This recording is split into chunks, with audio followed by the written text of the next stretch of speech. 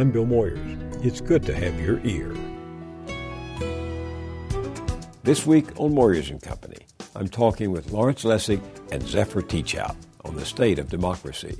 Our democracy is flatlined because when you can show clearly there's no relationship between what the average voter cares about, only if it happens to coincide with what the economic elite care about, you've shown that we don't have a democracy anymore. When you talk about the corruption in Congress, people are talking about the same thing that Madison was talking about, this sense that our public servants are just serving themselves. They're running away with the resources of our country. We are doing the hardest work that Americans have always done. This fight against big money is a long fight. It never ends. It's always going to be a struggle. But that's what we were founded on, and we should honor that. Thanks for joining us. Welcome. What happens when two college professors leave the theories of the classroom behind for the real world of bare-knuckle politics? Well, they learned a lesson the hard way. Just ask Zephyr Teachout and Larry Lessig. Each is an outstanding scholar. She teaches constitutional and property law at Fordham Law School here in New York and recently published this highly acclaimed book, Corruption in America, From Benjamin Franklin's Snuffbox to Citizens United. Larry Lessig teaches law at Harvard and directs that university's Edmund J. Saffer Center for Ethics. Both champion free and fair competition in our economy and our elections. Zephyr Teachout ran for governor of New York in the Democratic primary against incumbent and friend of Wall Street, Andrew Cuomo. My name is Zephyr Teachout. I'm running in the Democratic primary for the governor of the state of New York. A political unknown with no money, she surprised just about everyone, including Cuomo, by getting more than a third of the votes. A good showing, given that he spent $60.62 for each of his votes, while she could only spend $1.57. But nonetheless, still a defeat. Larry Lessig decided to fight fire with fire. He raised several $1 million for a super PAC called Mayday and backed congressional candidates who favor reducing the influence of money in politics over those who just can't get enough of that sweet campaign cash.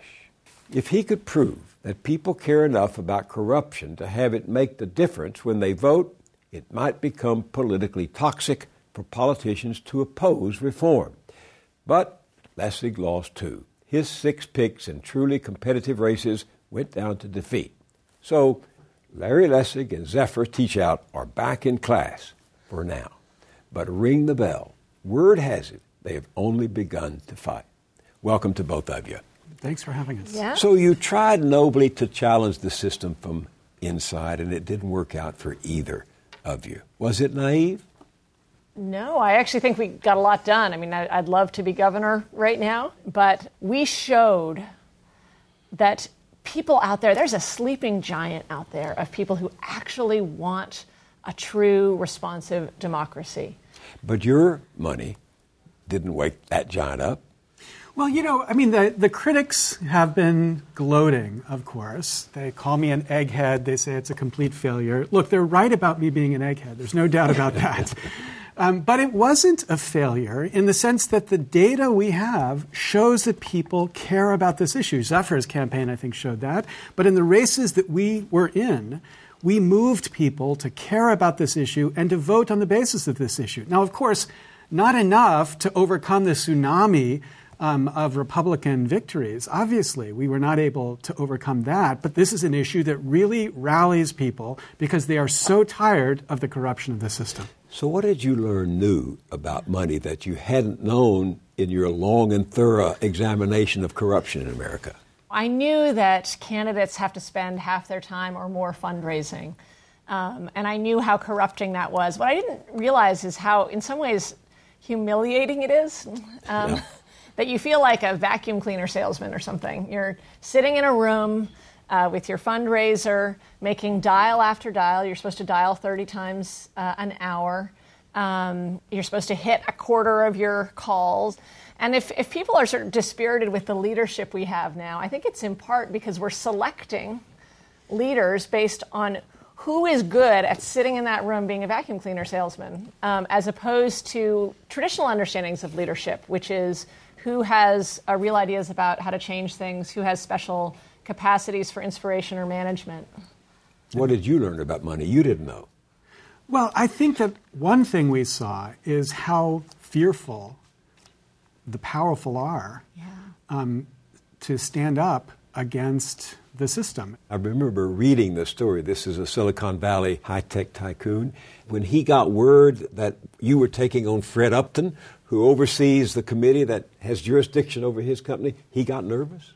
Well, there's a couple stories here. One is the people who actually contributed got nervous. They were anxious to quickly distance themselves from our attack on Fred Upton.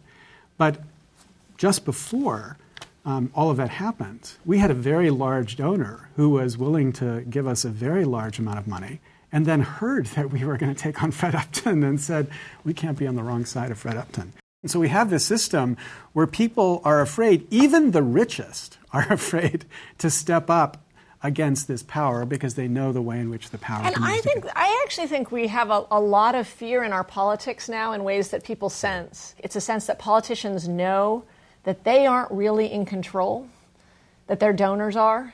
And that's a scary feeling, that lack of power. And I think, you see somebody like Elizabeth Warren or others who speak fearlessly, and there's genuine excitement around that. Too often, I think Democrats just focus on the message box. What is the correct message to say? As opposed to really engaging in leadership itself and the fearlessness that's required there. Do you think that elections run by and for donors give voters a false sense of power, a false sense of control over our democratic process? I think that in the last decade or so, really since the early 90s, there's been a real shift to candidates focusing and serving donors.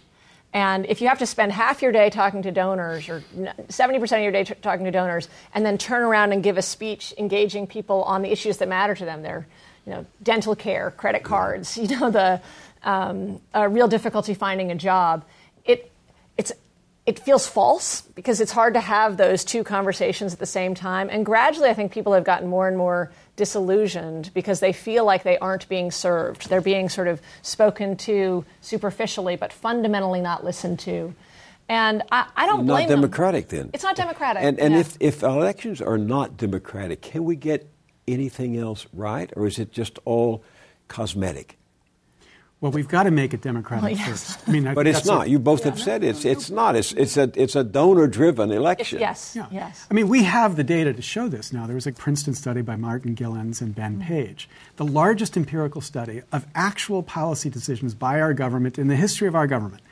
And what they did is they related our actual decisions to what the economic elite care about, what the organized interest groups care about, and what the average voter care about. And when they look at the economic elite, as the percentage of economic elite who support an idea goes up, the probability of it passing goes up. Yeah.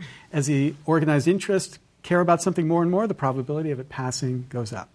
But as the average voter cares about something, it has no effect at all, statistically no effect at all on the probability of it passing. If we can go from 0% of the average voters caring about something to 100%, and it doesn't change the probability of it actually being enacted. And when you look at those numbers, that graph, this flat line, that flat line is a metaphor for our democracy. Our democracy is flatlined because when you can show clearly there's no relationship between what the average voter cares about, only if it happens to coincide with what the economic elite care about, you've shown that we don't have a democracy anymore. And we don't, but we have still these forms that allow for access to power. I look and I'm really inspired by what's happening in Hong Kong.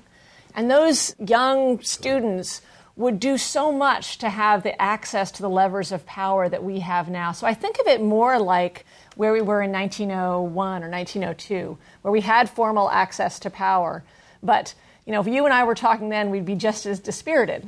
The big trusts really ran politics. I bet if there was a Princeton study of 1901, you'd find a flat line relationship between what people wanted and what was happening. And yet, what you saw is this, decades-long populist effort finally finding fruit in the Tillman Act, the 1907 law, which banned direct corporate contributions to campaigns.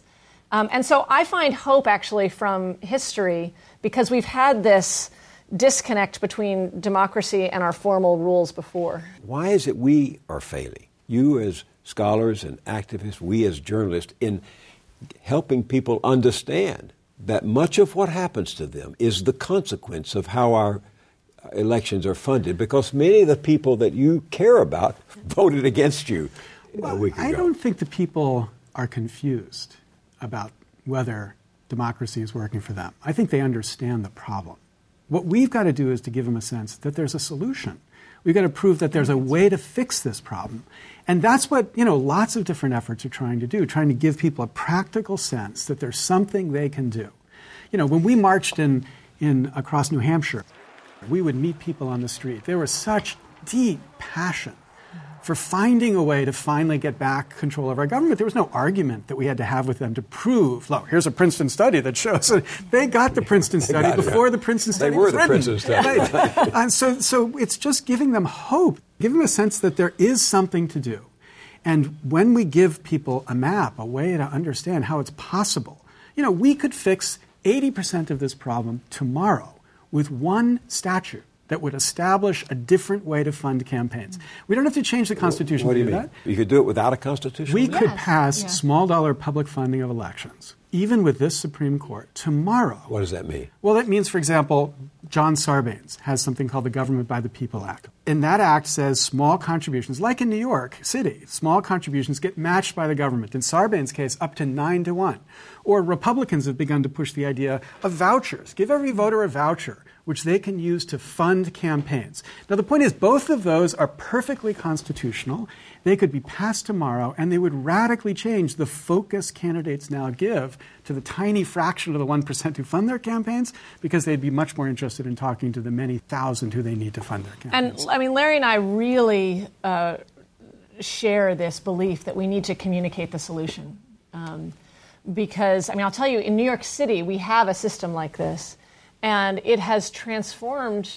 Look, we don't have a perfect government, but it has overwhelmed you. Let's be honest. We do. I've been a supporter of public financing in this city for a long time, but it doesn't work when big money comes rolling in, as Larry said, like a tsunami. But what it has done is we have, as a feminist, public financing is a real feminist issue. Far more women are running for office under public financing systems because you don't need access to the old boys club, the old power club. Yeah. Far more people of color are running for office. In fact, the city council is now a majority people of color in New York City because you don't need access to the same old boys club. I'm not saying it's fixed every problem, but it changes. If I want to recruit people to run, which I do, if you walk up to them and say, I want you to go out there and do this incredibly difficult, harrowing, exciting thing, and if you show that you have grassroots support, you'll have enough money to get heard. That's entirely different than, I want you to go out there and do this exciting, harrowing thing, and half of your day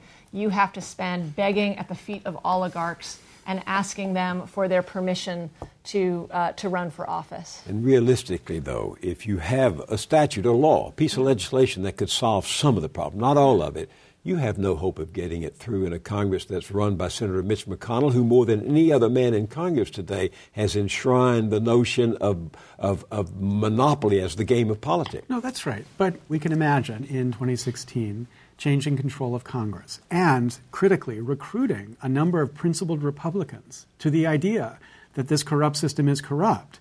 Then I think it's completely possible.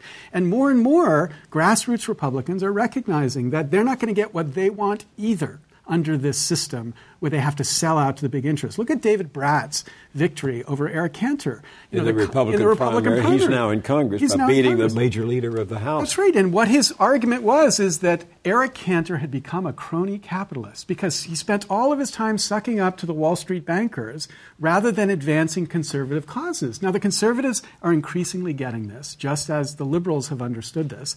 And if we can begin to get people to recognize that, look, we can differ on fundamental issues, but this really fundamental issue we don't differ about. We have to find a way to make a democracy responsive to the voters. But I want to also talk about the Democratic Party here, though, because there's a real split within the Democratic Party between this Wall Street wing and the progressive populist wing. And I'm a Democrat. You may not know this, but in 1924, I believe, a part of the Democratic Party platform was public financing of elections. I did. I was just in kindergarten then. But I actually think, when we look at Democratic losses, it's in part because some Democrats aren't telling the truth about what's happening in the economy, and people are going to respond. If they hear a candidate who's lying to them about everything being okay, instead of some real truth-telling and some real truth-telling about what's wrong with politics and what's wrong with power, and if Democrats can truly embrace public financing as a root issue, not as a sort of fussy side reform, but as the root issue which enables Democrats to actually care about, what's happening in working class people's lives, I think you're going to see a lot more excitement. It's the sense that Democrats aren't really telling you the truth, or they're really working for Wall Street and they say they're not, that I think turns people off. And I think there's an extraordinary opportunity. Look, I know the odds are low.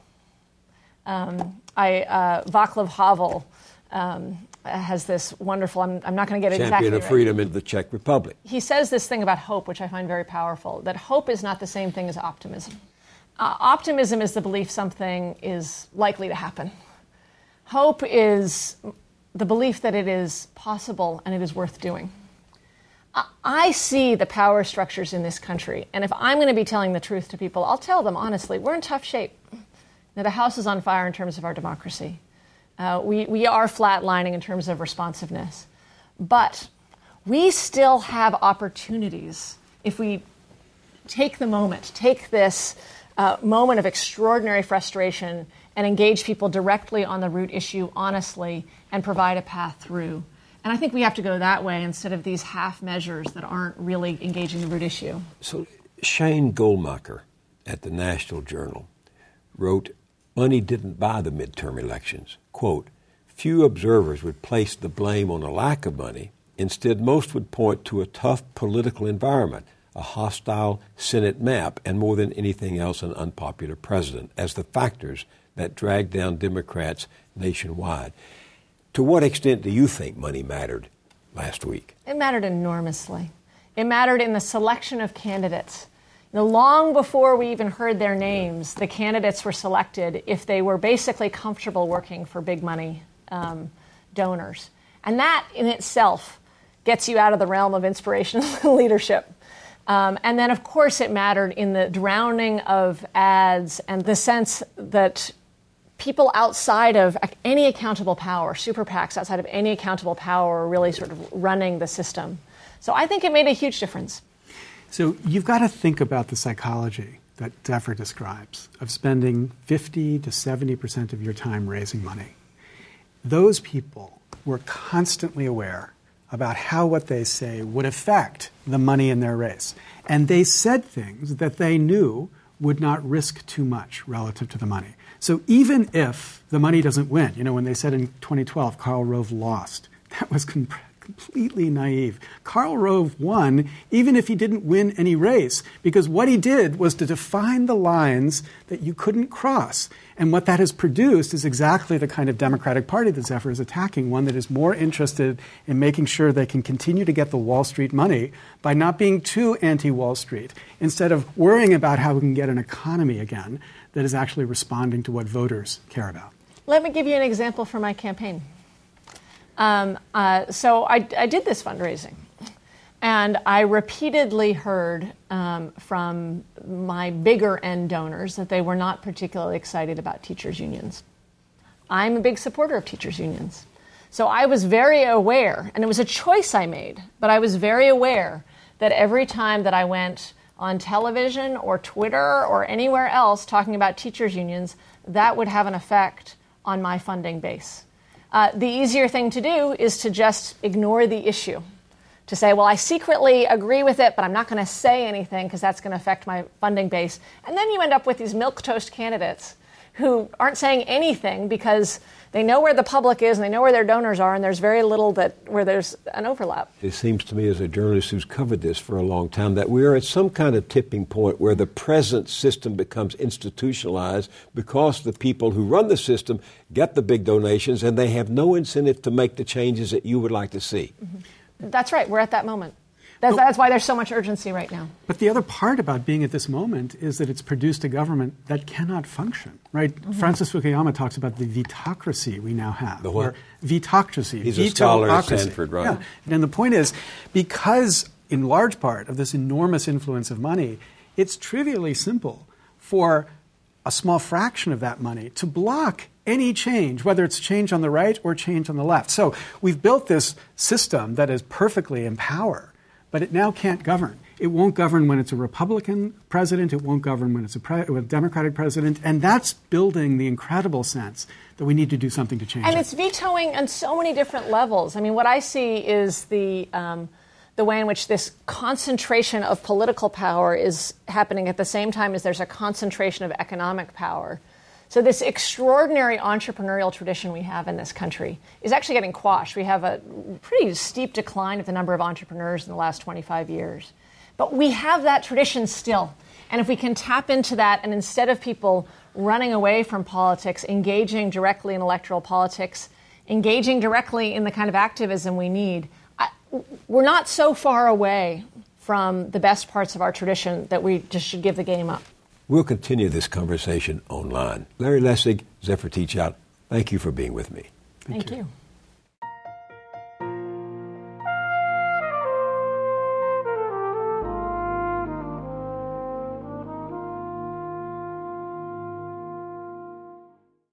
At our website, BillMoyers.com, we continue our conversation with Lawrence Lessig and Zephyr Teachout. And we remember Army veteran Thomas Young, who died this week at the age of 34.